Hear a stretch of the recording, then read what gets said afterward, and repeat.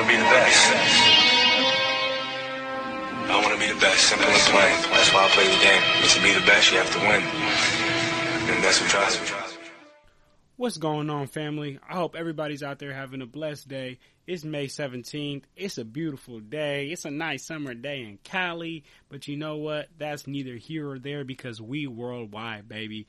But just real quick, y'all, I just want to give a big shout out to our guy Shaba from the Big Shot Pod. The podcast you guys are going to be listening to in this episode is him. He had us on, me and Justin, as a guest on his podcast. We talked about a bunch of things, man. Previewed the conference finals, both East and West.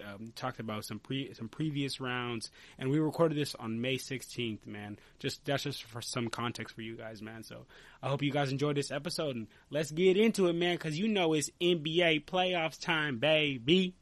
All right, guys. So here we are with Clutch Talk with Jay Hill and with John. How are you guys doing today? You're doing good, man. Happy to be here. Awesome. So we had some really fun and interesting round two matchups. So let's start with, the more blockbuster type one, which is the Bucks and Celtics. Either one of you, whoever wants to start off, the Bucks lost, so the Celtics move on to the next round. But what did you see here in this matchup between the Celtics and the Bucks? Man, I mean, I'll go ahead and kick it off here. I'll talk about the Bucks, man. Honestly, besides the fact that Chris Middleton wasn't out there, and that's one of the biggest things, man. I think that the Bucks really just, as a team, didn't show up. Besides Giannis, I mean, we talked about it on our pod all throughout the season, man. We said later in the playoffs, Giannis can't just keep having these heroic performances and saving the team. Like, these shooters need to step up in Grayson Allen, Pat Connaughton, George Hill, and they just didn't, man. They didn't. I think out of all those games, Grayson Allen maybe had one good game. Pat Connaughton had another good game, and the rest, man, they were wide open because the Celtics were just packing the paint for Giannis, building that wall, and all they had to do was just knock down those shots, man. And they couldn't do that, and that's ultimately what made stuff harder for Giannis, because if the Celtics are relying on these shooters to win the game, they're just gonna pack the paint, man. And then, I mean, let's all not forget about Brook Lopez and that drop coverage. So that's a big reason. But those are some quick things that I saw from the series. But I don't know about you guys.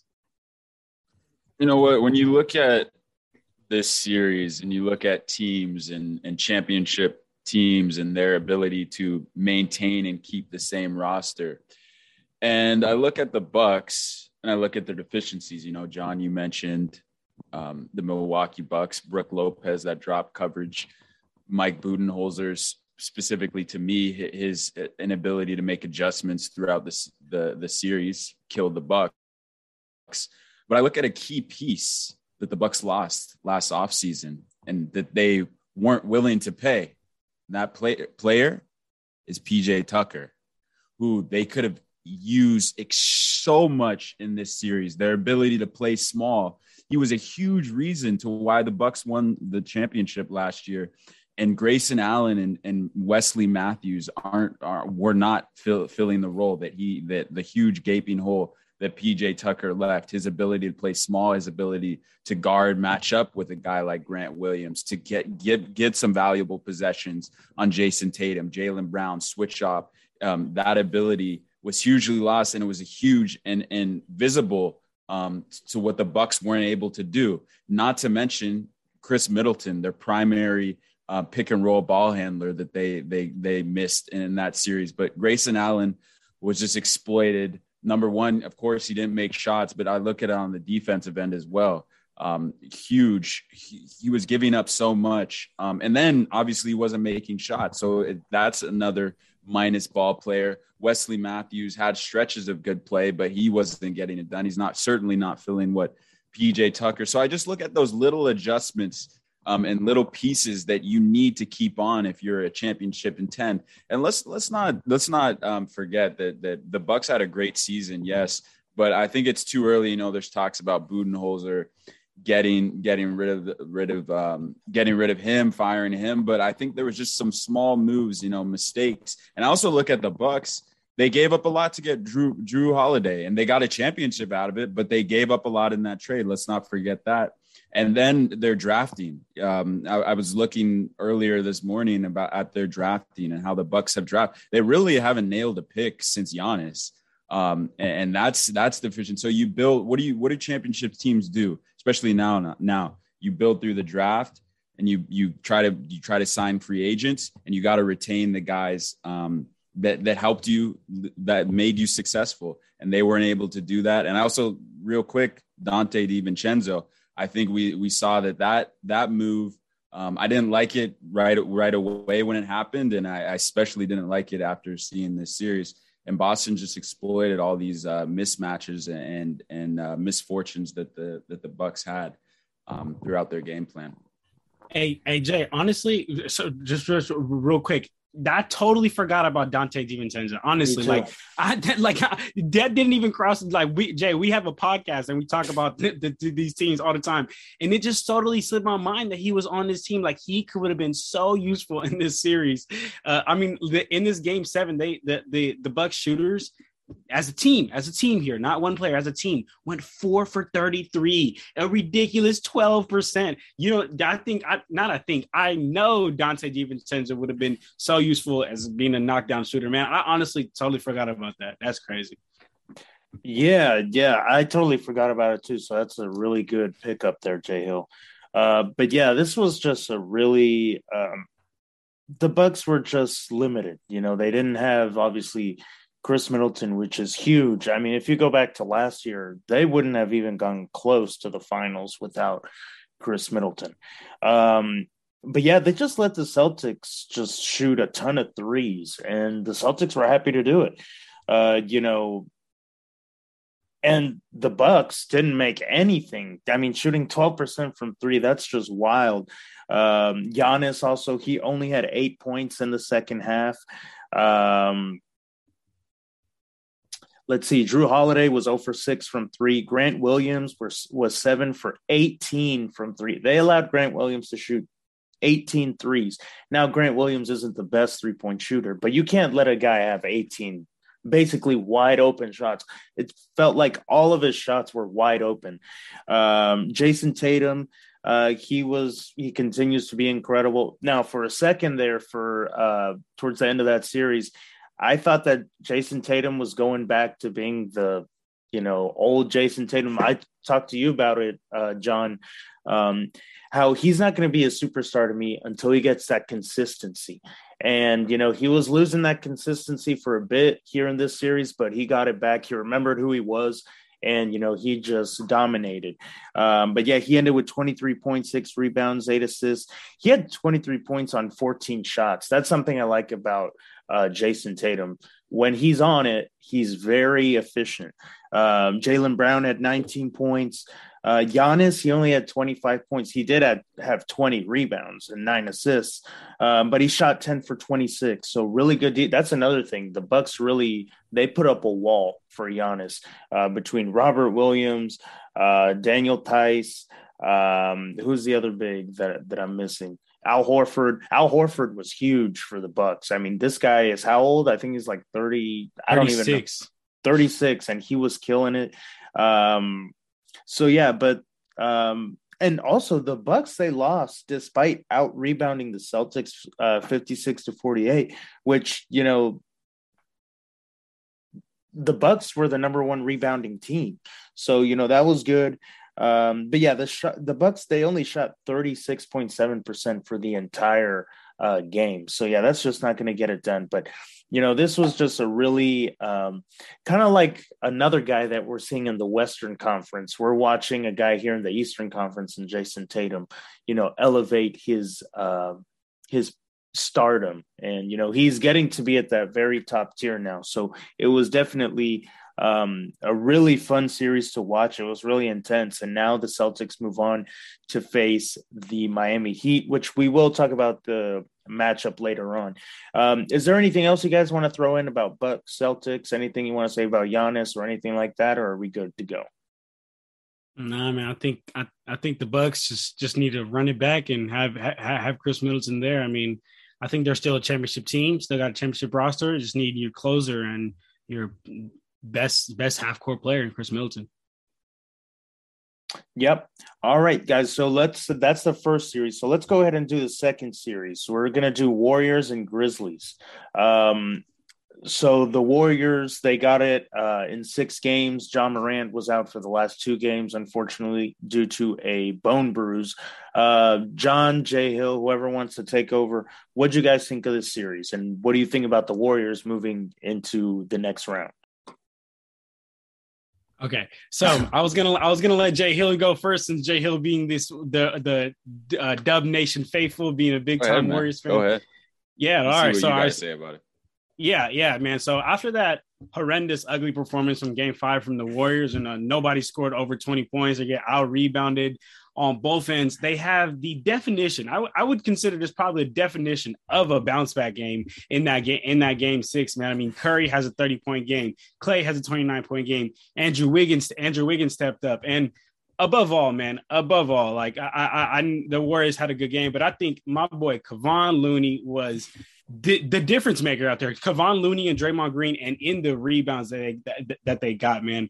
And especially in Kevon Looney, I was looking at this stat and I honestly didn't even believe it at first. I was like, he got 11 offensive rebounds and 11 defensive rebounds. The amount of extra possessions that is, second chance points, that is insane. And that's what was hurting the Warriors, man. The Warriors were just getting out rebounded almost every game, and that was really hurting them. The Grizzlies were getting a lot of second chance points, and that was hurting the Warriors. But they put a big in there. Draymond Green stepped up. I mean, but besides that game 6, he's practically not even out there, not being the Draymond Green that we know Draymond Green can be, man. But then he steps up. Game 6 has a huge game 6, and so does Kevon Looney, man. So for that, like, shout out Kevon Looney. I think that's probably his career high moment in his career, and moving forward, man. Yeah, I think the Warriors, the Warriors got to send a big prayer up to the Lord for letting CP3, Devin Booker, and play like butt, because now the Warriors get to play the Mavs. And Shaba, I know you're a big Mavs fan, but I think I got the Warriors in 5 on that. And moving forward, but I want to hear what you got to say, Shaba, being a Mavs fan, and then, like I mentioned, Jay Hill being the Dub Nation faithful. I want to hear what you guys got to say on that series as well. But that's how I feel about the Grizzlies series. Well, right now, let's just cover Warriors Grizz, and then we'll go in depth about the next round, and we'll talk about why the Mavs are gonna beat the Warriors. Jay Hill, what did you see about this series between the Warriors and the Grizz?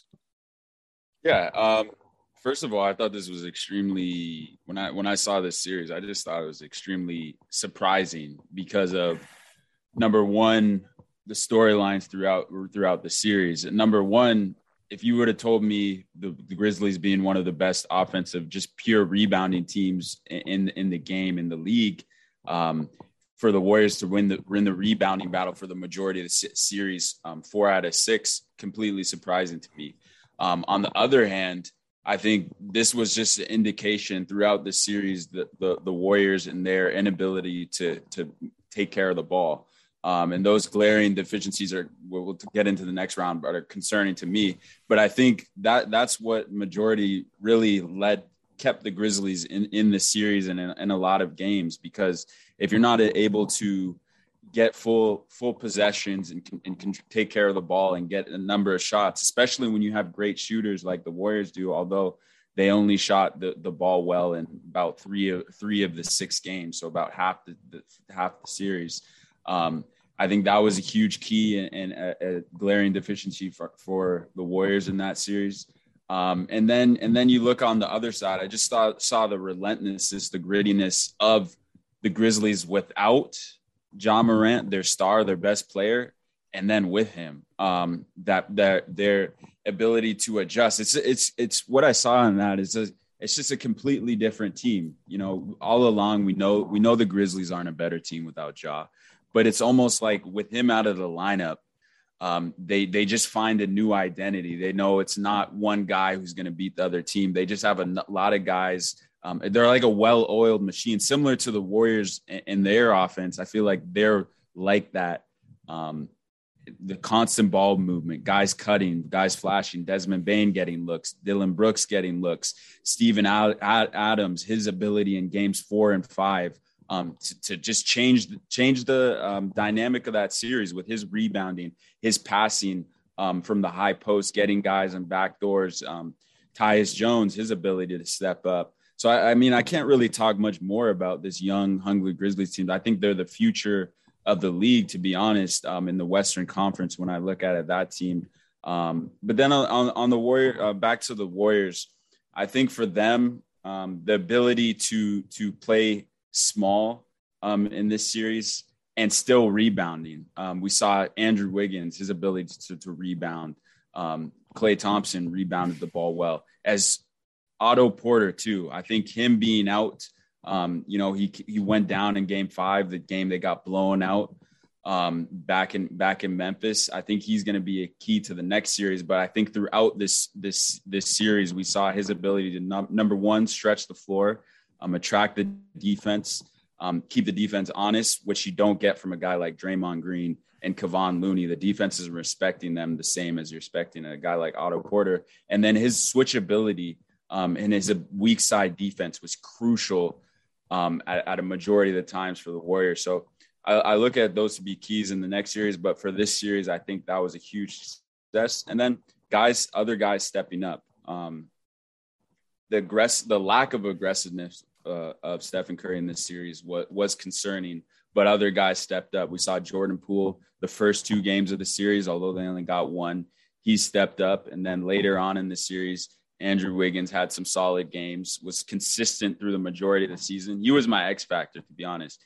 He was a huge reason why the Warriors were able to get out of this in 6, and a huge reason why they were able to win this series. But then Klay Thompson, obviously we know what he does in game 6. Klay Day, he did his thing, came up big, and then Kevon Looney, his ability on the glass, they matched the Grizzlies' presence. You want to play a big man, we're going to play ours, and they were able to do that. You fight fire with fire, and they came out on top, man. But I can't say enough about that young Grizzlies team, but the Warriors were able to get it done in 6. Yeah, it was really unfortunate that Ja came out. When Ja got injured, everyone, was making the jokes. Oh, well, now the Grizz are going to win. But, in the playoffs, this is when you need your superstar. It doesn't matter how good your record was during the regular season without him. It's a completely different story. But yeah, I mean, Steph and Klay, they combined for 59 points in that last game. Andrew Wiggins was really big. He was really big during the whole series. I think he's going to be really big next series, or at least really important. But yeah, the Grizzlies, they're not going to get it done when Dylan Brooks is their, top scorer. He had 30 points, good for him, great game, but, he can't be your number one guy. And yeah, I mean, the Warriors, this was an interesting one to me. The Warriors out-rebounded the Grizz 70-44. And the Warriors aren't a rebounding team. So, and the Grizzlies are. And, the Warriors just demolished them. Like you said, Kevon Looney, 22 rebounds. But yeah, Steph, he only shot 33% from 3 in this series. And so that's something to look out for here in this next series. Jordan Poole has been playing well still. Klay Thompson, huge game 6. Klay hasn't been his consistent self, but, he has – and he's had some, honestly, I don't want to say low IQ, but he has some sloppy plays, at the end of games and stuff like that. But, he redeems himself. It always seems like when he commits an error at the end of the game, he somehow is able to fix it by, doing something that'll help the team win. So yeah, the Warriors are just, that's who they are, the Warriors. But yeah, the Grizzlies, they're going to be around for a long time with John Moran, with Desmond Bane, with Dylan Brooks, with this young core. They're going to be bugging a lot of teams in this Western Conference for a long time. Okay, so next up, we're going to go to the game that we had yesterday, and it's going to be Game 7 between the Mavs and the Suns. I'd like to hear first from you guys, and then I'll go ahead and pitch in. But John, Jay, who wants to go first and talk about this Mavs Sun series? Look, man, this is a beatdown. It was a beatdown, man. This game should have been over at halftime. Me and Jay Hill, we were gonna hop on this other dude's podcast after the Suns and Mavs game 7. We told him like, oh yeah, we'll hop on after. And then I even thought about DMing him at halftime and being like, you want to just start now? Because this game is over. And I still think, and I'm not, in my opinion, I still think the Suns are a better team than the Mavs. I think there was an extremely uncharacteristic game. That was one, and unfortunately it was a game 7. And that's on CP3 for messing up. That's on Devin Booker for messing up. That's Jay, I said it in my opinion. So that's on CP3 for messing up. That's on Devin Booker. And it's on DeAndre Ayton. That's on the stars for in that first half. Combined CP3 and Devin Booker, the two shot makers, the two shot takers. When it's game 7, Chaba, you just said in the playoffs, you need your best players. You need your best players there to show up, because that's exactly what happened. Where was Devin Booker? Where was CP? They were 0 for 11 to combine in that first quarter, man. I think that is just absolutely horrendous. And then another thing that I saw that I really was judging CP and D Book on was the fact that while they were missing, they were referring to Jay Crowder. They were letting Jay Crowder shoot. They were letting Mikal Bridges shoot. They were letting everybody else shoot besides them. And I feel like in that moment, in that game 7, when the altitude is that high, you need to show up as the best player. And I don't care if you take 50 shots, but I would rather have Devin Booker take 50 shots than Jay Crowder take 3 threes in a row coming down court. Like that's how I feel about it. And CP3, unfortunately, man, we have seen the best of CP3. Father Time is undefeated, and I know our guy CP3 went vegan and was maybe finding out a way to beat Father Time, but nah, Father Time just came out with a clean right hook, knocked him out, and now we got to see how he's gonna bounce back.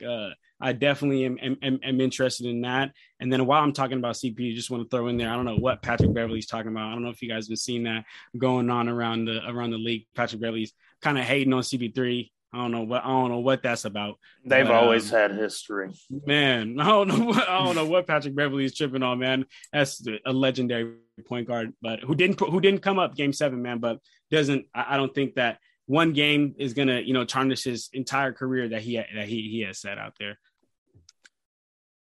Jay Hill? Yeah, I mean, first of all, credit to the Dallas Mavericks. Down 2-0 to win 4 or 5 against the team with the best record in the NBA. Can't take enough away from the Dallas Mavericks. Just great adjustments made by Jason Kidd throughout that series to make CP3 a 37-year-old, 36, I don't know, turned 37. It's like he aged three years overnight. But man, to put Luka consistently attack him throughout the series, what a great game plan implemented by Jason Kidd. Honestly, what I saw from the Mavericks in this series really scares me as a Warrior fan. I think it's a bad matchup. I saw all along. We won't get into this, but I think that it's a worse. The Suns were a better matchup for the Warriors than the Mavericks. We'll get into that in a little bit. But when I see the adjustments that the Suns made, they didn't really make any, honestly. They tried to put the ball in DeAndre Ayton's hands. I don't know if he's going to be a Suns son next year. That's a question mark to me. But he couldn't get it done, and we saw the falling out. There was talks of him and Monty Williams getting into it after the game. But it seems like whenever they put the ball into them in game 7, he didn't want it. There's a play that sticks out to me against Jalen Brunson. And I thought you look back at the film, you think, oh, Shaba, you might remember seeing this. You think he's going to turn around and dunk it on him. No, he didn't, because DeAndre Ayton hasn't been making those plays throughout his career. And it was another case of that we saw last night. And let's be honest, a lot of people, John, I know you included, thought the Suns were the best team in the West. But to be down 30 at home Still in are. Game 7. It's one You can't be characteristic game. you can't be considered. You can't be considered the best team. So in the West. you're basing one game on an entire season. You're basing one game on an entire season. You play 7-game series. Last I checked. But you're gonna base a whole season. You're gonna base a whole season on one game. You had your chance to talk. Yeah, I know. I know, but you're gonna base a whole season on one game. Come on, bro. Come on, bro. Last time I checked, you have four opportunities. You have 7 opportunities to win 4 games, and the Suns didn't get it done, and they lost by 37 at home. Uncharacteristic game. It was an uncharacteristic game. It was an uncharacteristic game. At the bottom, I'm taking the facts. At the bottom of everyone's hearts, everyone knows the fact that it was an uncharacteristic game. The Suns throughout the entire season led almost all offensive units, all the defensive units did all of that, except they had one uncharacteristic game, and it happened to be Game 7. Did they mess up? They fumbled the bag big time because they had an uncharacteristic game in the worst possible game to have. But that doesn't take away the fact that again, maybe if you don't agree, then you don't agree. But in my opinion, and I would say in the majority of other people's opinions, when you look at the numbers, they're still the best team. They're still the best team in the league. But next year, I don't know if that's going to be the case because now we're going to have a 38-year-old CP3. And we just seen what DeAndre Ayton does when it comes down to it, man. But I'm just saying for this year, I still have the best team. And you had your chance to talk. I'm going to talk now. And to answer your question, Shaba, what I saw in this series, I saw a team, the so-called team that had the best record. That's a fact in the regular season. Had seven opportunities to win 4 games, didn't get it done, lost by 37 at home. After I saw a motivated, in my opinion, who's been the best player in the series, and Luka Doncic absolutely take over this damn series. He says, Devin Booker, you want to talk about the Luka special treatment? Well, let me give you the Luka special treatment. And he absolutely took over this series. And in that first quarter, mind you, I looked at the faces of that Suns team. I looked at the faces of that crowd, and they had no answer for what Luka Doncic did to that club. And man, that was an inspiring performance. That honestly, from Game 7 performances, number one, from the Suns' point of view, that might arguably, maybe it's prisoner of the moment for me, but I think that was arguably one of the worst losses for the circumstances of the team and I've ever seen. In the NBA history. And on the other side from Luka Doncic, my goodness, man, for all the criticism and all the talking, I hear with Patrick Beverley throughout the season, the Suns have been talking big. And Luka absolutely shut him up, man. And like I always say, the snake, the head of the snake, the body will follow. And that's what the Mavericks did. They saw their leader going after it, going to war, going to battle, and the rest of the Mavericks saw that, and they followed suit, man. And the Suns really had no answer, and they were just blitzed and they were punched, hit with the best punch, and they had no counter, man. And they, credit to them, they took care of business the first 2 games. Shaba and John, and then they just had no answer. The 4 out of 5 games after that, man. And credit to the Mavericks team. This is a dangerous team and not to be taken lightly in this next round by the Warriors. Okay, so the Mavs, I told you, John, I told you that this was a different team. Okay, this is Jason Kidd has done an incredible job. Our defense has been outstanding. Those first 2 games, I don't know what happened. I think it was just, no experience. We were young. We were, nervous. And, a lot of these guys hadn't been out of the first round. So going to get up against Phoenix in Phoenix, those first 2 games obviously didn't go as planned. But after that, Luka and Brunson, both of them really figured it out that, they just need to be really physical with Chris Paul. Like Jay Hill said, you got to pick him up just full court. Whenever you're defending him, you got to be in his face. And then, on offense, you just got to get the switches until you get Chris Paul, and you just got to back him down in the post and, tire him out. So, but this isn't new for Chris Paul. You know, he's used to blowing leads. You know, he's like 0 for 5 on game sevens. Or no, I'm sorry. He's lost 4 straight game sevens, Chris Paul has. But yeah, Luka was incredible. He had 35 points, 10 rebounds, 4 assists, 2 steals, 6 threes, and he really didn't even play the fourth quarter. Dinwiddie was fantastic. He had been awful all series, really all playoffs long. He's been really bad. But in the last game, in game 6 and in game 7, he just came in clutch. I mean, he couldn't have come at a better time. Brunson, you know, he didn't have his big, you know, series like in Utah, but he was consistent, you know, except for those first 2 games.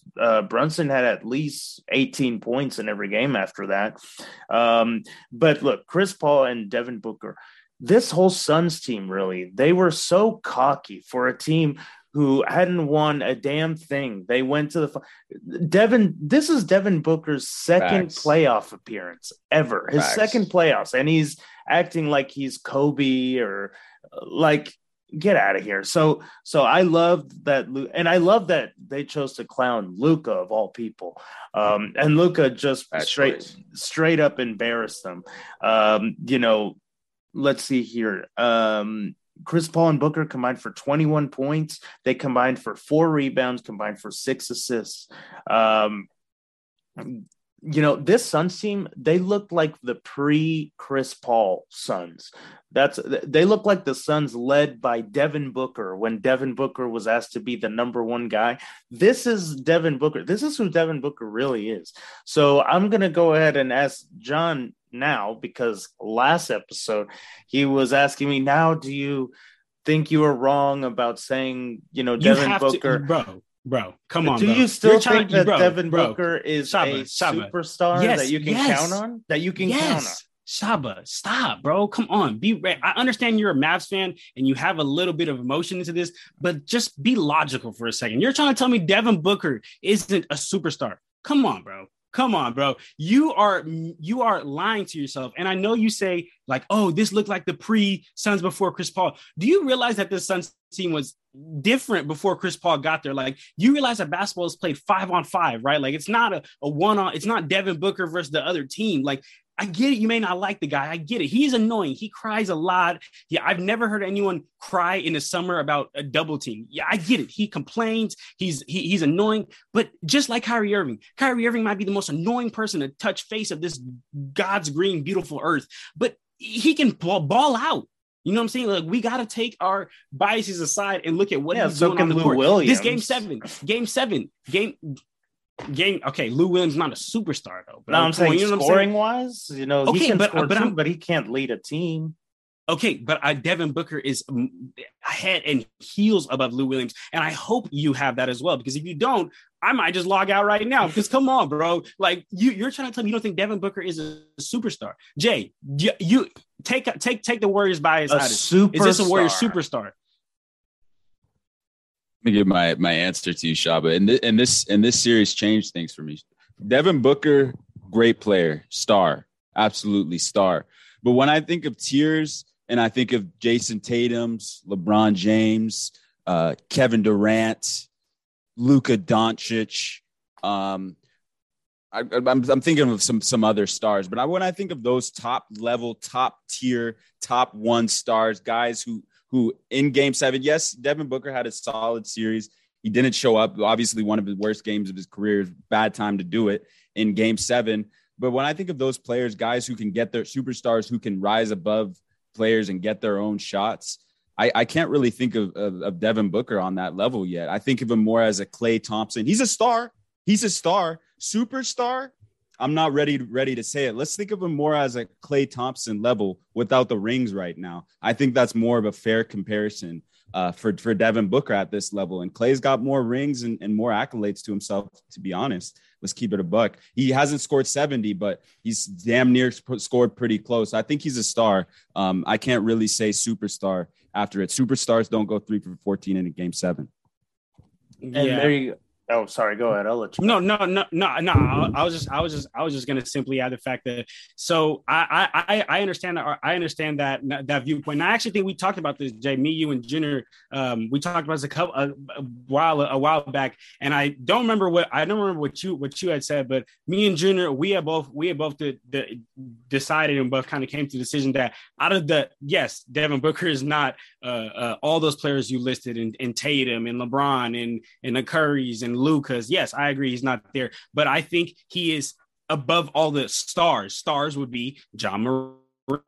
Stars would be Donovan Mitchell. Stars would be those guys would be stars, and I think Devin Booker is above those guys. So he is the last tier of a superstar in my book. Well, is he on Tatum's level? No. Of course, I'm not even going to bring up LeBron's name. I'm not even going to bring up KD, Curry, those type of players. Those are the once in a generational time talents. But I think Devin Booker is definitely in that superstar category. Maybe the last one to make that cut. But I just think I look, Shaba, I get it, man. I get you don't like the guy, but John, I'm talking about this on court play. What?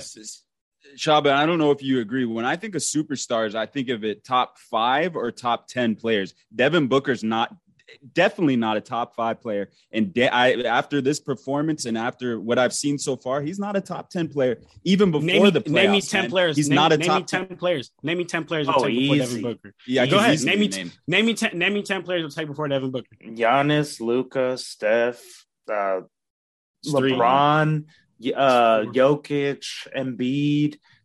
You got hold on, I'm trying to think of who else is in Kawhi. I put Kawhi over him. Kawhi. I'd take Paul George.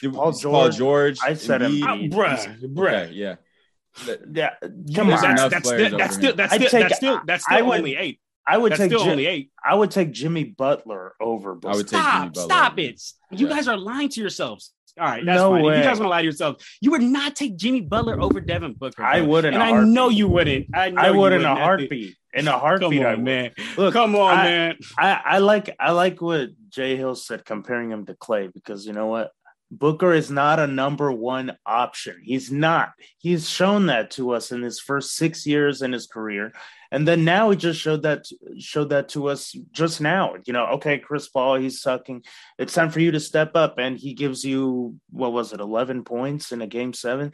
I mean, look, if you want to talk smack and make jokes about the Luka special, ever since he made the Luka special, Devin Booker recorded only 30 points since making that joke about the Luka special. Luka had 68.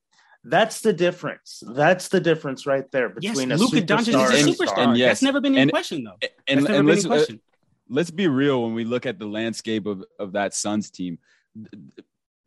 Pops was Chris Paul. The leader of that team was Chris Paul. Yes, because he's 37. I think the Suns did follow Devin Booker, but he followed Chris Paul. And when he wasn't on, we saw that Devin Booker didn't show up. So I can't expect a superstar's got to take over in Game 7, and Devin Booker didn't do that. He relied on Chris Paul, and Chris Paul didn't even show up until maybe the fourth quarter when they were down by 40, my man. And I just can't expect that of a superstar, John. I'm not ready to say a superstar is going to show up like that. Yes, I might be a prisoner of the moment, but there's a body of work as well where doesn't point to Devin Booker being in that elite top 10 level to this point. Can he get there? Maybe, but right now, no, he's not there.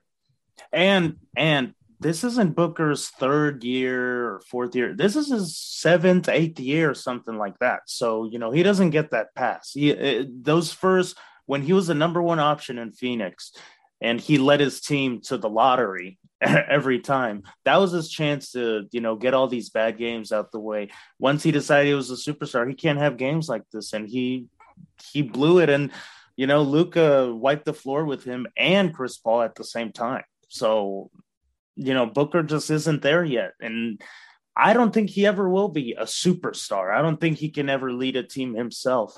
But that's just me. I mean, look, Devin Booker, your superstar. Hold on, where to go? Your superstar. The last 7 fourth quarters combined, he had 22 points. Hold on. Hold on. That is not my superstar. I am just not gonna sit here and listen to blasphemy. That's all I'm saying. That's not my superstar. Devin Booker is so annoying. I agree. But I'm not talking about his annoyance. I'm talking about his play on the court between those lines. He is a superstar, in my opinion. But talk to me. Go ahead. Keep going. In the last 7 fourth quarters in this series, Devin Booker had combined 22 points, 4 assists, 11 turnovers. Is that what a superstar does? I think that's what someone who has a bad, uncharacteristic game, a terribly uncharacteristic game, fell off, and that was the worst time to happen. You say throughout the series, Shaba? Is that what you said throughout the series? Yeah. He had 22 points and 11 turnovers. That's not what a superstar. 22 points and 11 turnovers. That's not what a superstar does. In the last 7 fourth quarters. So each basically in the 7 games. Yeah. Right. Okay. Well, I mean, hey, look, my opinion, and I'm still holding strong. Devin Booker's a superstar. He's about to get paid because he's about to get selected to the first team All NBA. Shaba, even though that's a blasphemy. You don't even have him third on All NBA. Like, that's a little ridiculous. Like, I said maybe third, maybe. Come on, man. Like that's a little ridiculous. I have him as All NBA, but I don't think he's a superstar. I think he's a star. There's nothing wrong with that. Who else would you have him in where All NBA? First, second, or third? I haven't looked at the rankings like that. I think he's definitely deserving of top 2. Interesting. He was on the best team. He was on the best team in the regular season, but definitely not in the postseason. Yeah, I mean, you know that best, Jay. That 73-19 that choked in the playoffs. They the regular season champs. Hey, the Suns, Shaba, the Suns have played four healthy teams, and they've played 2. They beat 2 healthy teams, I believe. They've lost to 4. Yeah. Arguably, yes. I think they still would have won that Lakers series if they were fully healthy. I just think the Suns were a better team than the Lakers in that series, and it was clear for a majority of that. But they still haven't beaten healthy teams. We saw what they did against when they played healthy teams, and they've lost to the Bucks and the Mavericks. You know, I'm actually really glad you brought that up, J-Hill, because not only do I not think Devin Booker's a superstar. I thought that last year, the whole Suns thing was a fluke. Every single team they played, their either best or second best player was out. So now, you know, they've beaten injured teams and, you know, they went to the finals, and now this year they're all cocky because they beat, you know, B team and C team players. It's, you know, there's levels, they're skipping a couple levels to act that way. Let me ask you something. First, Jay, you think that last season was a fluke? Last season's run, getting to the finals. Getting to the finals. Do you think that was a fluke? I can't say get any finals runs a fluke. I think there was definitely they didn't play healthy teams. That's a fact. They didn't play teams at their full strength. Mm-hmm. I'm not going to go as far as to say a fluke. Okay, cool. Because I'm throughout all season, this season we've been talking about the Suns, and I've asked you that. You've always gave them credit, man. You've always said, no, that was not a fluke, and I agree with you. That was not a fluke because, like how you say, you play who's in front of you. Like, what do you want them to do, Shaba? You want to be like, no. We're not going to play until they're fully healthy. Like, come on, bro. Like, I think that argument is so like, no. I get it. I get it. But you got to play who's in front of you. I'm talking who's in front of you. I'm talking about the cockiness. That's that. When I bring things around, I think the cockiness came from. I think the cockiness came from that ridiculous run that they went on in the regular season, and really by like head over heels being the number 1 seed. Like, think of like 10 games over the second seed. I think that's where they got their cockiness from. And I mean, so you got to be confident on the court, bro. Yeah, I'm glad, and I'm glad you brought up. You play who's in front of you. Yes, there's fortune. There's some bad injuries that you play throughout, but I'm glad you brought up the Golden State Warriors and their 73-9 failure to win the champ. But they made it all the way to the title. They lost in Game 7. The Suns lost in the second round of Game 7. No, I can never say making it the best the best regular season record of all time. Let's not forget that. Probably the second best regular season, probably the second best team of all time. Yes, they didn't get it in the finals, but I can't say losing in the finals. Can't be the best team. You can't win it. You can't. I can't. Hey, let me finish. Let me finish. 3-1. Losing in the championship is not a choke to me. Yes, they did fumble away a 3-1 lead, but I will say getting out of the second round is inexcusable, and losing by 37 at home in the second round to the fourth seed. That's the only team is to a choke ever job. lose in is a choke job. If you want to talk about the only choke team job. the only team to ever lose a 3-1 lead is the Golden State Warriors, the team that the regular season champions, the 7-3-9 team. Hooray, you're a regular season champions. While I agree that 7-3-9 team is better than this Suns team, and I'm not comparing it. All I'm saying is you talked about the Suns being regular season champions this year. Yes, you know best because the Warriors are regular season champions. They had that 7-3-9 season. They won the West, though. They won the Western Conference. Do you want that Western Conference banner? Do you want that? No, I'm not. I'm saying if you're not going to win it all, what are you doing? If you're not going to win it all, and they choked it. They had a 3-1 lead. Only team in NBA history. Look, Jay, I'm not comparing the Suns team to that 7-3-9 Warriors team. I think that 7-3-9 Warriors team. What are you bringing them up better. for? I'm confused. I because you talked about the Suns being regular season champion, and you are a Warriors fan, and I'm saying you know best of regular season champions. That's what. But I'm Warriors confused about what you're bringing. What's the point? What's the point? Again, did you not just hear what I just said? I just told you. You brought up the Suns being regular season champions, and I told you can relate best to them because that's what the Warriors are. 7-3-9, choked the 3-1 lead. Mind you, only team in NBA history to do that. Anyways, my point, Shaba, I'll just get that out. You bringing up 73 irrelevant seasons. I'm saying to be the best, to be the regular season champion. We're talking about this season. I don't care about what happened 7 years ago. Bringing up the Golden State Warriors. I get that. Maybe it's a little pressure point for you. But anyways, no one's pressed about that. I'm talking about this season. We're talking about this season, this past series with the Phoenix Suns and the Dallas Mavericks. I saw Luka Doncic shut up the Phoenix Suns, who had the best record, and lose by 37 in Game 7. That's all I got to say. I'm done talking about this series. Man. Yeah. Luka Doncic, star.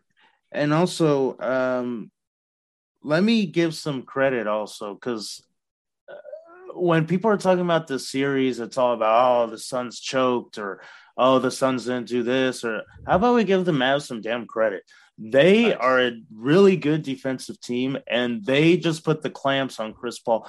And shout out to Frank Ntilikina from the Knicks who came over to the Mavs. He really defended Devin Booker extremely well. And I think that Frank Ntilikina is maybe the reason why things tipped in the Mavs' favor, because once they put him in, I think it was starting Game 3 or 4, where they started playing Ntilikina. That's when he really was putting, having that great defense on Chris Paul and Devin Booker. Chris Paul, since turning 37, so the last 5 games of the series, he had a total of 27 assists, 22 turnovers, 20 fouls, and just 17 baskets. That's not just him getting his talent taken from the Monstars. That's, the Mavericks putting in some work. But yeah, so the next series is going to be really good between the Warriors and the Mavs. We're about to talk about that. But real quick, does anyone have anything else to say about the Mavs series? No? Okay. So real quick, let's just cover Philly and the Miami Heat. So James Harden, another pretty much no-show. Joel Embiid, he was banged up, but he tried to play. He did play, and he got at least like 20 points, I think.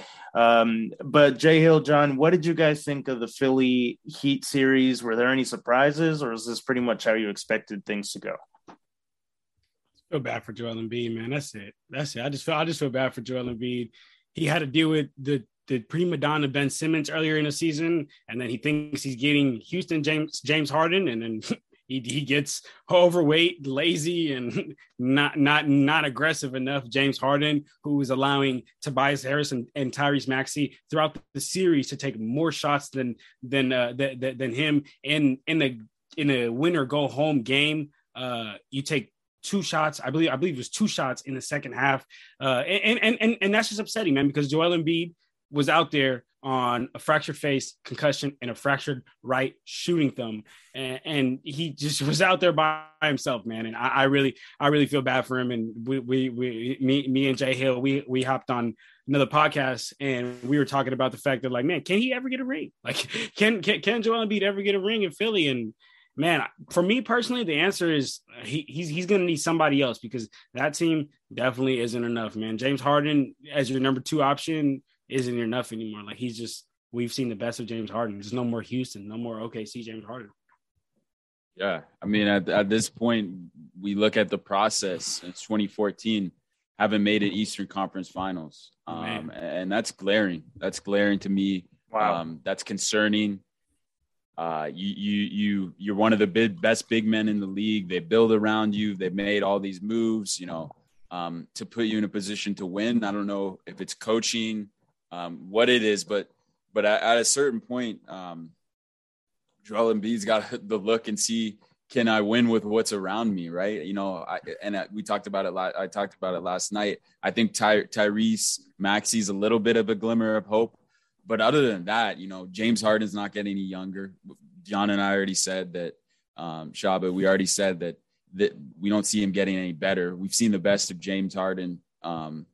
He's only going to get worse, I think. Ultimately, I don't think there's going to be a career resurgence next year. So you look at this Philly team, I don't really know where you go from here. You got to maybe look up some additions. What are you going to do with Tobias Harris? Or are you going to look to offload him and get some more pieces? But it's win-now mode. We talk all the time about that championship window. You're Joel Embiid. What do you got to do? You got James Harden, one of the most prolific scorers of all time. I think he's going to want to stay on. And I mean, I'd be shocked if he didn't use his extension. Because he's gonna get paid, but I don't really know if you go like Miami. To their credit, they got down. After that game 4, Philly evens it up, and then they took care of business. They made their adjustments in games 4 and 5. They made other guys beat them, and Philly just didn't have the answers. They didn't have the weapons to compete in this series. I think we saw, Philly, I think their best game was game 3, but then we saw a heroic performance from James Harden to even up the series. And that just can't be replicated. Because like I said, like that kind of performance is maybe a handful of times that we're going to see from James Harden. I think those days are past him. And that's just the series. But I will say this Heat team is not to be slept on in this next series. And which we'll get into, but those are my my quick initial thoughts there. Yeah, and just to make a note, I can't remember if it was you or John who said it, but the process, there's not much to show for it. Fun fact: the Kings have made the conference finals more recently than the Sixers, so. The process, it's taking a little longer than expected. But yeah, I mean, Joel Embiid, I can't help but feel bad for him. This guy, we talked about in the last episode, John, how he has this label of injury prone, but he seems to try and fight through any injury he has. And especially here, he had a concussion, orbital fracture. He had a broken thumb. I mean, this guy, he's given it his all. And to see a guy like Joel Embiid give it his all, and then you look next to him and a guy like James Harden, who honestly, I don't even know if he cares. If is he really that interested in winning a ring? Obviously, everyone wants to win a ring, but is James Harden willing to put in the extra work, the extra determination? Is he willing to do that? Or is he happy to just get his numbers, get his money? I think that's really what the problem is with James Harden. And also, if I was Philadelphia, I would be really nervous this offseason because James Harden is looking for an extension, and he is going to, if he does get an extension, he's going to be making $270 million. And at the age of 37, he's going to be making around $68 million if he does sign that extension. So that is really scary. But yeah, I mean, the Sixers, they just didn't have enough. Really this trade for Harden and Ben Simmons was a complete catastrophe on all ends. They did get rid of Ben Simmons, but, they got a hobbled James Harden, who we don't know if he's injured or if it's just father time. But they also lost Seth Curry, who was huge for the Sixers. I think that he was probably the best player playing next to Embiid in regards to, teammates that can play well with Embiid. I think that Curry was great. next to Joel. So it's unfortunate that they lost that. But yeah, the Heat, their defense is just too much for the Sixers. The Sixers just didn't have enough firepower. And the Heat, they just demolished them. So the Miami Heat, they will be moving on to face the Celtics. So that's it for that series. So now we're going to do the preview for both conference finals between the Heat and the Celtics and the Mavs and the Warriors. All right, guys. So now let's go ahead and preview the two series left here in the playoffs. So the first one, we're going to cover the Celtics and the Heat. So this is going to be a defensive battle, really. I mean, this is really going to be a tough one for both teams. John, J. Hill, whichever one of you wants to take over first. What do you expect for this series, and who do you predict winning it? I look at this series, and Jay and I talked about it yesterday, and we both agreed that this series is going to come down to playmaking. We know both teams switch. We know both teams are going to lock in on each other's best players. It's going to be an isolation battle. But when I see and I look at the Celtics, they just have more weapons. Yes, the Heat are defensive minded. The Celtics are defensive minded, both top defensive teams in the league. But I look at Jason Tatum, obviously Jaylen Brown, both can get it done. But then I look at their development and their playmaking. And before, the knock on them was, they got up to that 16-19 start, and arguably one of the best turnarounds. If they go on to win the NBA Finals, that's the most historic turnaround we've probably ever seen. But not to get that far in front, I just think when I look at this Celtics teams, I look at the other players, the supporting cast. I think they're going to be a lot of times when it's going to be 3-on-4. They're going to have the advantage, right? Because Miami's going to force them to make plays. The other guys make plays. We've seen Peyton Pritchard. We saw what he did late in that game. He got it done. Al Horford got it done. He took over that game 4, I believe it was. Jason Tatum scored 32 or 30 something points that game, but I didn't believe he played particularly well there. Al Horford made him look good. He ultimately won the game and was the huge deciding factor.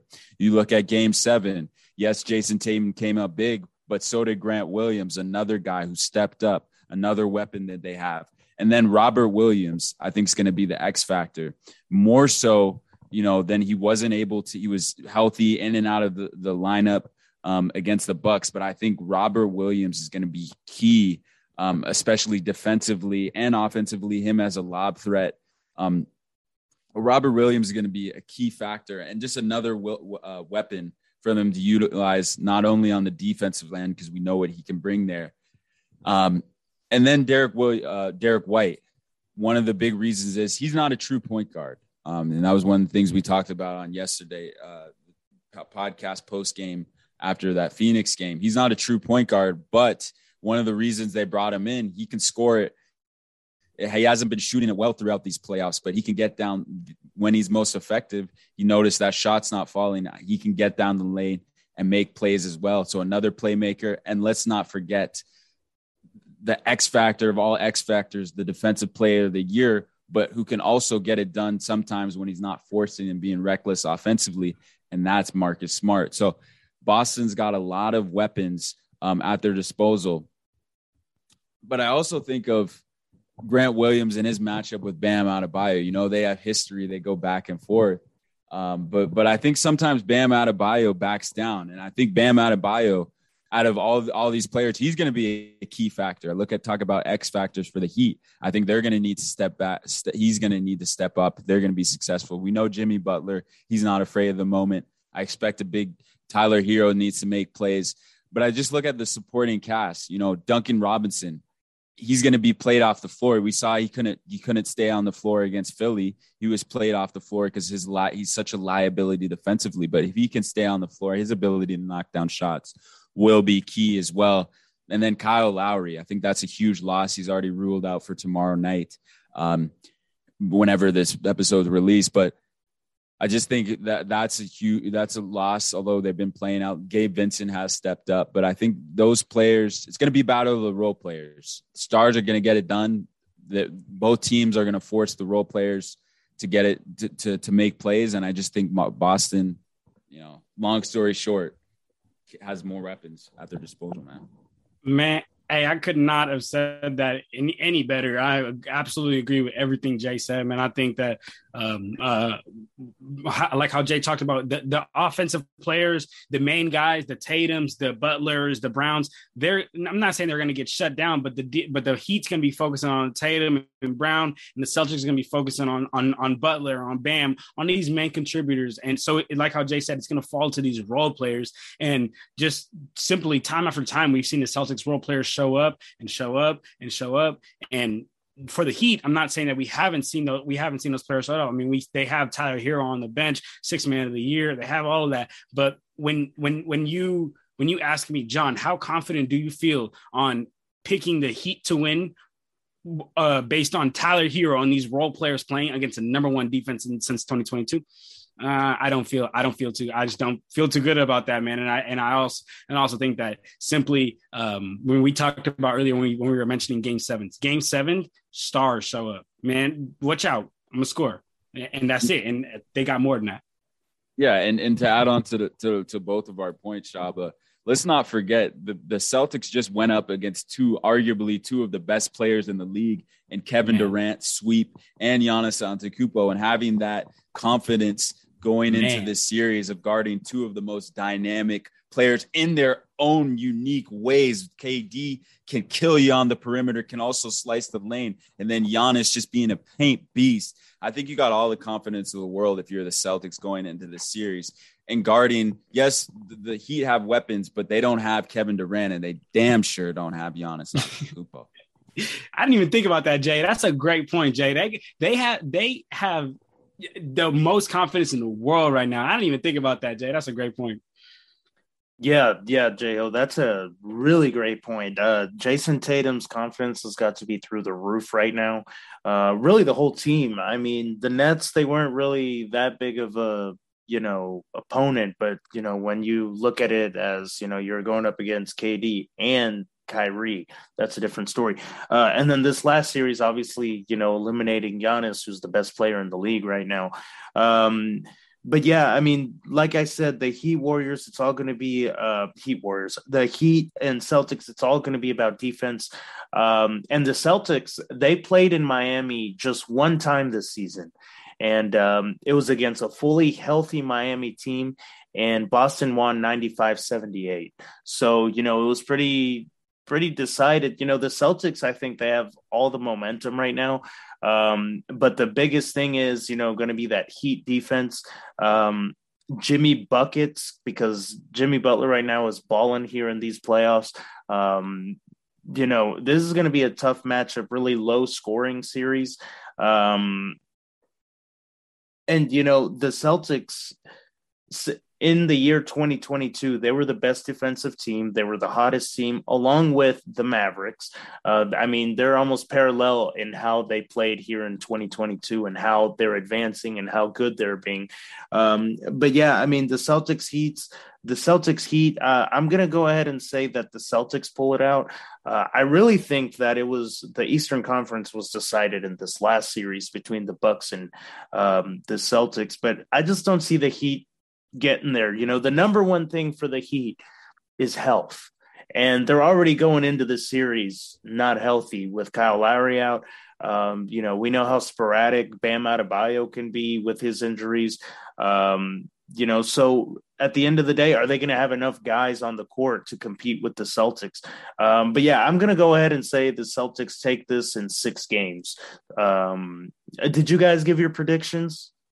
I also second that. I think Miami has a good chance and good opportunity to steal game 1. And I know I still steal because I think that it's almost that much of an advantage to steal game 1 on a short rest for Boston coming on tomorrow night.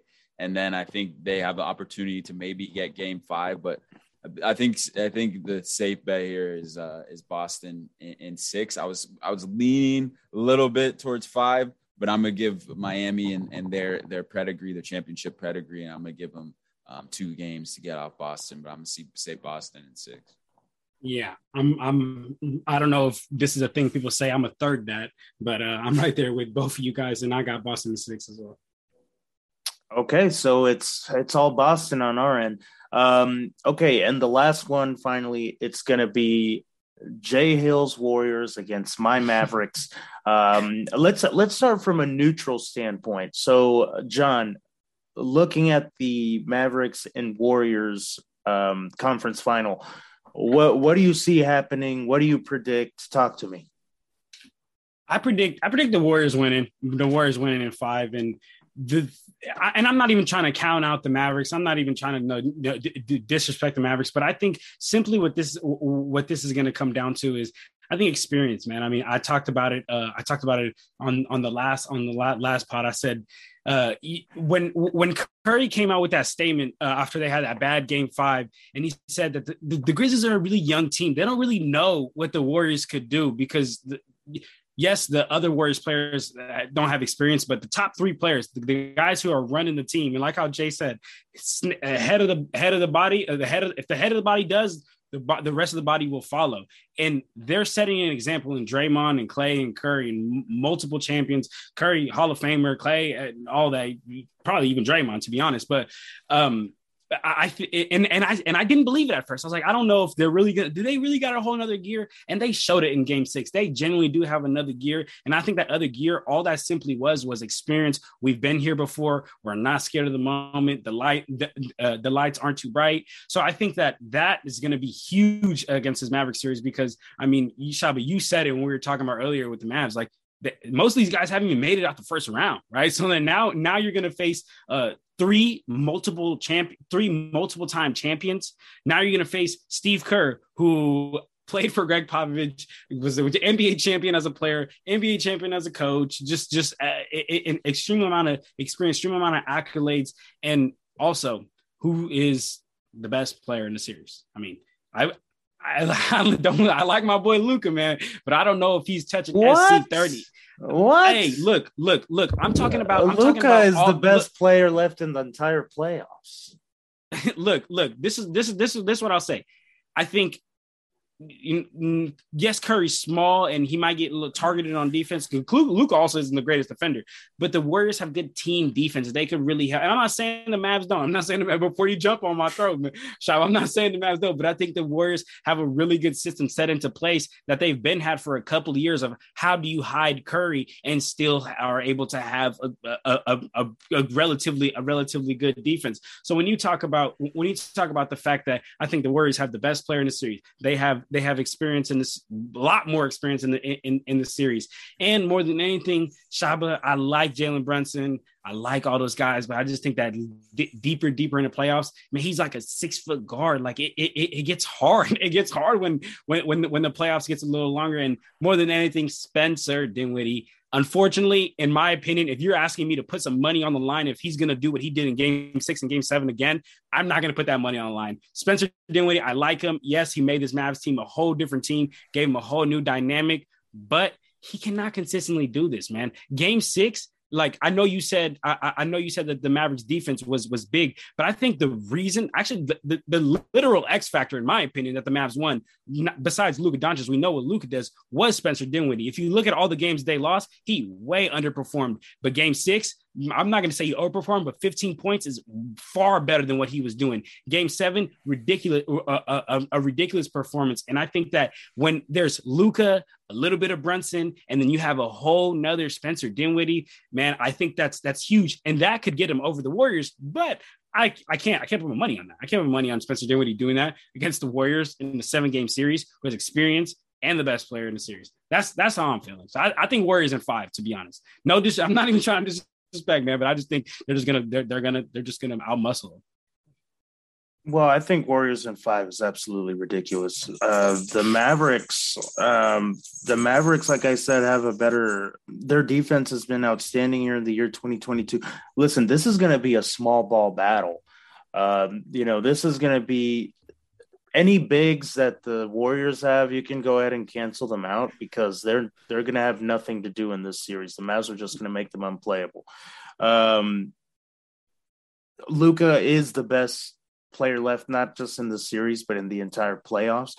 No one can stop him. He just absolutely embarrassed Mikal Bridges, who's the defensive player of the year, and Luka just scored at least 30 in every single game.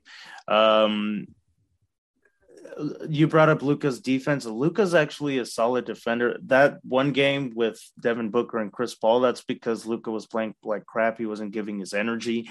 But Luka, when he wants to, he's a solid player. The Mavs do well hiding him defensively if they have to. And the Mavs have the best 3-point shooting defense in the entire league. They literally run guys off of the 3-point line. They did that. The Warriors. The Suns average during the regular season. They average 37 3-pointers a game during the regular season. Here against the Mavs, they average 23. So, the Mavs are going to take that away from the Warriors. And we all know that the Warriors really rely on the three, and they like that. Draymond Green, he just isn't the same. He's been a lot better this season compared to previous seasons. But I don't know. He's also off the ball with his personality. We know how he likes to rile up not just the crowd, but the refs and everyone under the roof that he's under. But the Mavs, I said this last episode, this is a different Mavs team. Brunson, I think, is going to have more success against this Warriors team than against the Suns, because the Suns, they have big guys. But like I said, the Mavs are going to take out any big that are in this series, that's in the series here for the Warriors. They're just going to be unplayable. Jordan Poole has been really good. Klay Thompson has been really inconsistent since coming back from injury. I put no blame on him. We all know what a great player he is. He has nothing left to prove. But, he has been a little up and down since coming back from injury. Like I said, don't blame him at all for that. It's really 2 injuries he's coming back from. So, you got to give the guy some slack. But yeah, Steph Curry shooting 33%. Really, this whole season, he has not looked like the Steph Curry. That has been one of his worst seasons in a while, which this season would be like a historic career season for most players, but for Curry, this isn't up to his standards. But yeah, I mean, I think that this is going to be really similar to the Suns series for the Mavs. I think that home court is really going to matter here. That's the one thing that does make me nervous. Although I will say that the Mavericks seem to have a better home court than the Warriors now that the Warriors are in San Francisco, but it's still a home court advantage for the Warriors.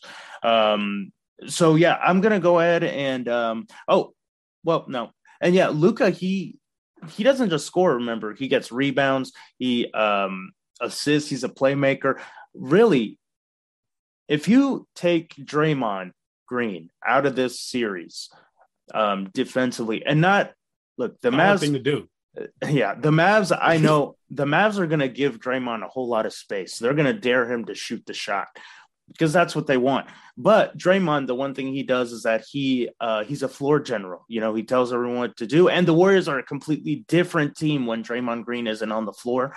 I think if the Mavs can somehow cancel out Draymond Green from the series, I think that right there is probably the answer to our to our problems here in the series. But yeah, I'm going to go ahead and go Mavs in 6.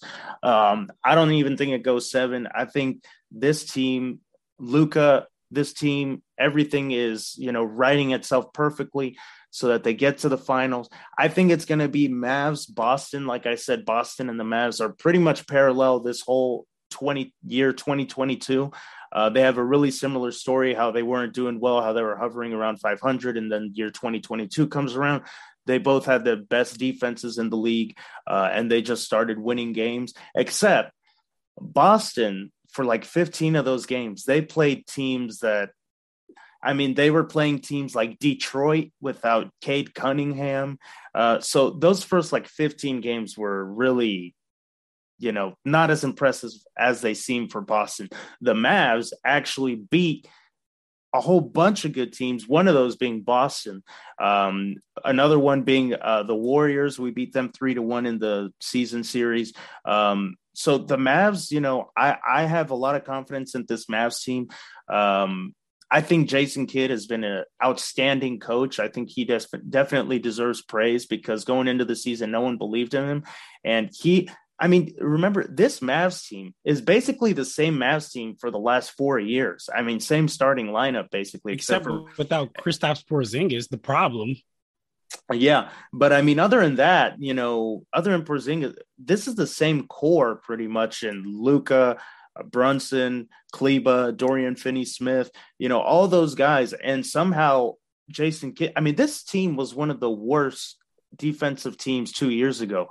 And Jason Kidd turned it around, and now we ended number 5 in the entire league in this season. So this is a different Mavs team, and I really think that the Mavs are going to the finals. Mavs in 6. Shocked. Number one, not only the fact that the Mavericks are here, completely shocking. I talked about the Suns. Suns had a great season. I honestly picked them. I'm not going to sit here and say I didn't pick the Suns to get out. Thought it was going to be the Suns and Warriors. John, you know this. Picked the Suns in 6. So I'm shocked that the Suns, and I'm also shocked that you picked the Mavericks in this series. But I understand why, because this is going to be a great series. Number one, I feel like it's a tough matchup for the Warriors just because of the threats that the Mavericks present, but also because of Luka Doncic. I look at him and I see a guy. I don't know what defensive plan and mindset the Warriors are going to have to guard him, but I do see an opportunity to throw bodies at him. I don't know if switching is the answer, but the Warriors have the ability to do so because they have number one, Andrew Wiggins, who I believe is going to start out on him. And he's going to be able to, no one's stopping Luka. Let's get that out of our head. He's too good of a player. You're stopping him, slowing him down. I think Andrew Wiggins is if you try to force a switch there, Draymond Green, one of the best, probably the best most switchable defender in the league, arguably the best defender, hasn't been playing throughout these playoffs, but he has the ability to do so. Throw a body. I think length and athleticism and physicality bother Luka the most. You have to stay down and contain him, not bite on his fakes, his leaning. He's going to foul bait. Honestly, Luka, John knows this. I think he's one of the most annoying players in the league, but he gets it done. The dude's a beast. He's a killer. I can't take that away from him, but I think the bodies there, and even Kevon Looney has ability. I think Otto Porter is going to be key for the Warriors in this series. And he's probable. I don't know if Kuminga's ready, in my opinion.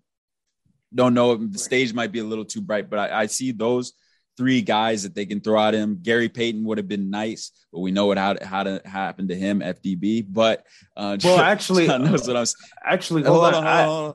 Let me just throw this in real quick. I actually saw something that Steve Kerr said that Gary Payton might actually play. So that's not off the table. That's scary for Luka. Yeah. Just more bodies Payton.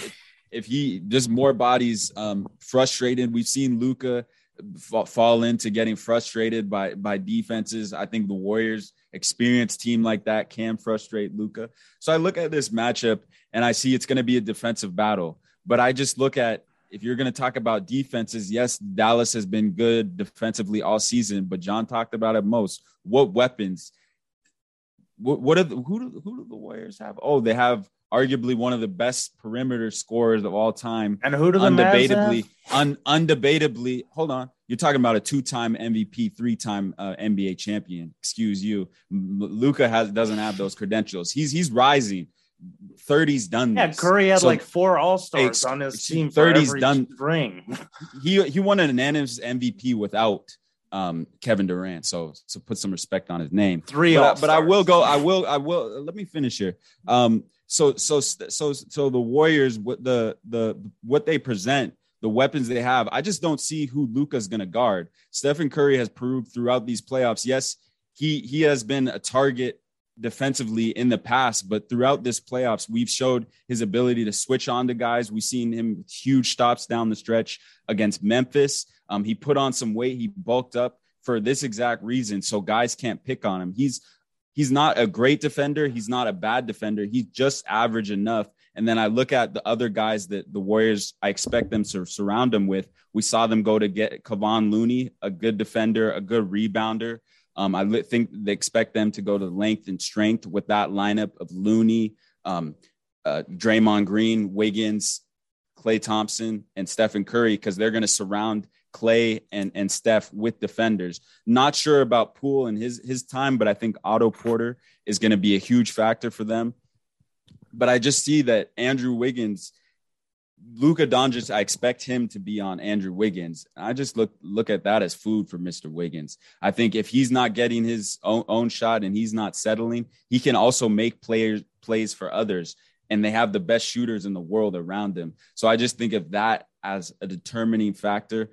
And I think this will be a 6-7 game series, but I'm definitely going to say Warriors in 6. For now, I think the home court advantage is a huge factor. And like I said, I didn't expect the Mavericks to be here. I think they've had a good run. I don't think the Warriors are taking them lightly. That we've seen what they can do against a team the caliber of the Suns. But I think at the end of the day, this experience and the best player in the playoffs, in my opinion, Jason Tatum's rising. Luka Doncic is rising. Stephen Curry has had 2 below average for his standard series. So what better time? We've seen what he did against Houston the last time he was in this possession. What did he do in game 6? 32 points in one half. And I'm expecting a big Western Conference Finals for Mr. Curry. And I'm expecting the Warriors to get it done in 6. Yeah, you're putting all this responsibility on Curry, but Curry hasn't ever won a Finals MVP. He hasn't ever made, big clutch shots in the finals or in the Western Conference Finals. He hasn't. He's always been not a ghost, but he hasn't lived up to the Curry-esque, pedestal that everyone puts him up on. And I'm right, because that's one of the number one digs towards him. Another thing, you brought up Looney. Let's go ahead and just cancel him out, because he's going to be unplayable against the Mavs. The Mavs are going to play strictly small ball, and the Warriors are going to have to match up to the Mavs gameplay.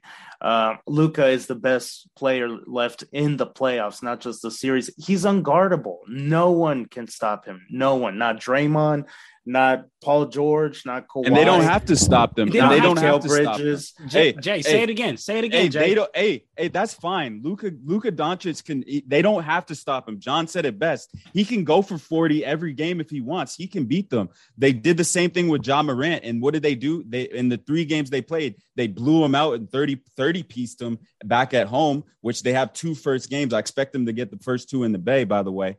And they blew them out when they forced Ja to beat him. Okay, you want to beat them? We're going to take away Jalen Brunson. We're going to take away the rest of the supporting cast. They're going to take away Spencer Dinwiddie. They're going to take away and say, here, Luka, beat us one-on-one. Do your thing. Get 40, get 50. Try to beat us that way. I expect Luka to average 35 in this series. I'm not denying that, but he's not going to be able to do that, especially the wear and tear that he's going to experience when they attack him on the defensive end, man. I just think it's going to be too much to overcome, and his legs are going to be a little wobbly come game 5, game 6, man. Especially in the Bay at Chase. Well, we saw the looking too pretty, my G. We saw the Suns trying to attack Luka, and they just got bounced out. And now they're in Cancun yesterday, so that plan didn't seem to work. But hold on, let me say something real quick, Shaba. Yes, I agree that plan did not work, but that plan would have worked if the Suns had even just a subpar game. Okay, that was our defense. That's not on them. No, that's us. Shaba. No, it's Shaba. Devin Booker and Chris Paul being the 2 primary shot makers and together taking 11 shots in the first half is not your defense. Is him not being aggressive enough. I'm not even saying he's hitting, right? Chris Paul couldn't get to the elbow, his one shot, because we didn't let him get there. That's our defense. That's his Paul number one Stephen shot. Curry too. That's his one Chris shot. Paul That's why he Stephen shot Curry, 14 of 14 against the Pelicans. Look, Shaba. Look, this is really all I got to say. Like the Mavs Suns, away the Mavs our number one thing on defense is that we run guys off the 3-point line. Steph, Clay, that's your number one tool or weapon offensively, and we're taking that away. Agreed. Look, it's gonna be a great series. All I'm saying is if the Warriors do what Jay Hill's doing, which is what Jay Hill's saying, which is let Luka do his thing. I think that's the current Luka will get his 40s, he'll get his 50s, he'll do his thing. But all I'm saying is I just cannot trust on the rest of these guys to show up and like especially against a Warriors team who is experienced, man. Like I'm not talking about the rest of the guys. The top 3 guys, the guys who are really running the team, come from that experience. So I just can't expect players who haven't been in that situation and who haven't been showing up. If you're going to trust in Spencer Dinwiddie after 2 games, okay, that's your choice. But I'm not. And I just can't, with all that and experience, I think the Warriors are a better team. I think the Warriors are just a better team than the Mavericks right now. To be honest, the Mavericks maybe aren't ready this year, but I think just in general, like they also have more talent throughout the roster. They know how to play better together. That's just what I think though. Well, you brought up the experienced guys for the Warriors. Draymond, who's averaging probably around like 4 points a game. Curry, who just shot 33%, he's averaging some of his lowest percentages in his career. And Klay Thompson, who's been the picture of inconsistency ever since his injury. So you're putting all this confidence on guys who honestly haven't been showing up that much this season. Wow, they beat the Grizzlies, who are a young team without Ja, and then they beat the I don't even remember who they played. Shaba, I totally freaking agree, Shaba. Yes, they played a Denver Nuggets with nobody. Yes, John Morant got hurt. Yes, I totally agree, Shaba. But all I'm saying is, are you going to trust the guys who maybe aren't having the greatest years of their life, but who's been there before, or the guys who's never even been to the Western Conference Finals? I'm trusting the best player left in the playoffs, and that's who's never been there. Look, sometimes this is all I'm gonna say. Luka Doncic is a killer. I love Luka Doncic. Jay knows. I talk about him all the time. I think he's gonna be the MVP of next season because I think this loss is gonna piss him off. He's gonna be great. But look, some people just fall to the occasion sometimes, and I'm not saying Luka has, and he's proven to me that he'll fall to the occasion, but he's never been there. So I can't say he's gonna rise to the occasion or he's going to fall to the occasion. And you're asking my prediction. My prediction, I've seen Curry there. I've seen Clay there. And yes, I agree. Curry has never had a heroic, crazy finals performance and carried his team and hit a game winner. And yeah, I agree with you. I agree with that point. I think that a lot of people overbloat that. But he's been there, though. Clay's been there, though. Dre's been there, though. That's all I'm going to say. That's all I got. Well, but if we go by your logic, there'd never be a new champion because there's never going to be a new guy coming up. So if Luka loses this year and comes back next year, now he has experience. Now we're talking about Luka in the Western Conference Finals. Now I feel more comfortable taking him because now he has experience. Now he's been there before. Now he knows what it's like to lose in the Western Conference Finals. Right. But Luka had never been to the second round, and he just sent the best team in the NBA. I just told Game 7s, anything can happen. Would you or would you not agree that was an uncharacteristic game for the Suns? Was sure, but it was also us. And that was a Game 7. The Suns sucking. Yes, agreed. It was the Suns sucking and the Mavs having a great game. I can't rely on the Mavs having a great game and the Warriors sucking for 7 games. That's all I'm saying. It's an anomaly. It's an anomaly. Same as we saw in Game 5, the Warriors getting blown out on the road in Memphis, as the same as the Suns getting blown out at home in Game 7. Those things that happen at the most opportune time for the Suns, and Devin Booker having, like I said earlier, one of the worst games but if they play that game set. That 9 times out of 10, I probably 8 times out of 10, I'm probably taking the Suns. As much as I talked about it earlier, I'm taking the Suns in that game. Luka played like a killer, and like I said, they had no answer. The Suns had no answer to those punches from the Mavericks early. When expecting that performance, are you truly relying? I know you're a Mavericks fan, but I'm not even going to say that. You truly relying on Spencer Dinwiddie to perform like that for 7 games or however long this series goes consistently? And if you say yes, man, you're just lying to yourself, because he hasn't proven throughout these playoffs. Stephen Curry, he's more likely to step up than Spencer Dinwiddie. Klay Thompson more likely to step on than Spencer Dinwiddie. Jordan Poole more likely, although he has been inconsistent throughout these playoffs. John knows it. I know he's been inconsistent, but I expect probably 2 big games from him to start out this series. I can't say the same for Spencer Dinwiddie or even Jalen Brunson for that matter. I don't know why you're putting so much weight on Spencer Dinwiddie. No one on the Mavs is relying on him for anything. Those are the second and third options, right? He was the reason you guys won this series. He was the reason you guys won Game 6 and the reason you guys won Game 7. What are you talking about? Jalen Brunson and Spencer different Dinwiddie guys show up. It doesn't mean that we're relying on Spencer. Spencer Dinwiddie's on a juice climb. I'm saying Jalen Brunson too. Yeah, I expect Jalen Brunson to do just fine. I actually think he's going to do really well against the Warriors.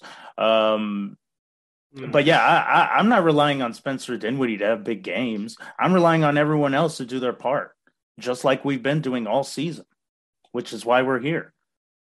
I don't know why you guys are acting like we expect Spencer Dinwiddie to be Luka Doncic, because that's not happening.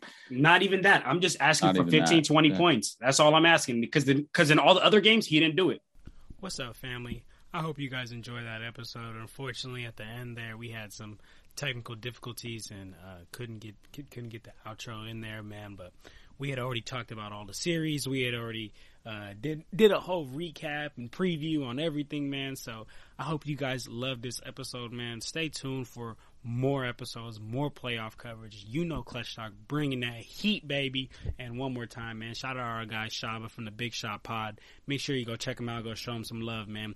Everything will be in the description down below. But that's it. We out of here, y'all. Clutch Talk out. Peace.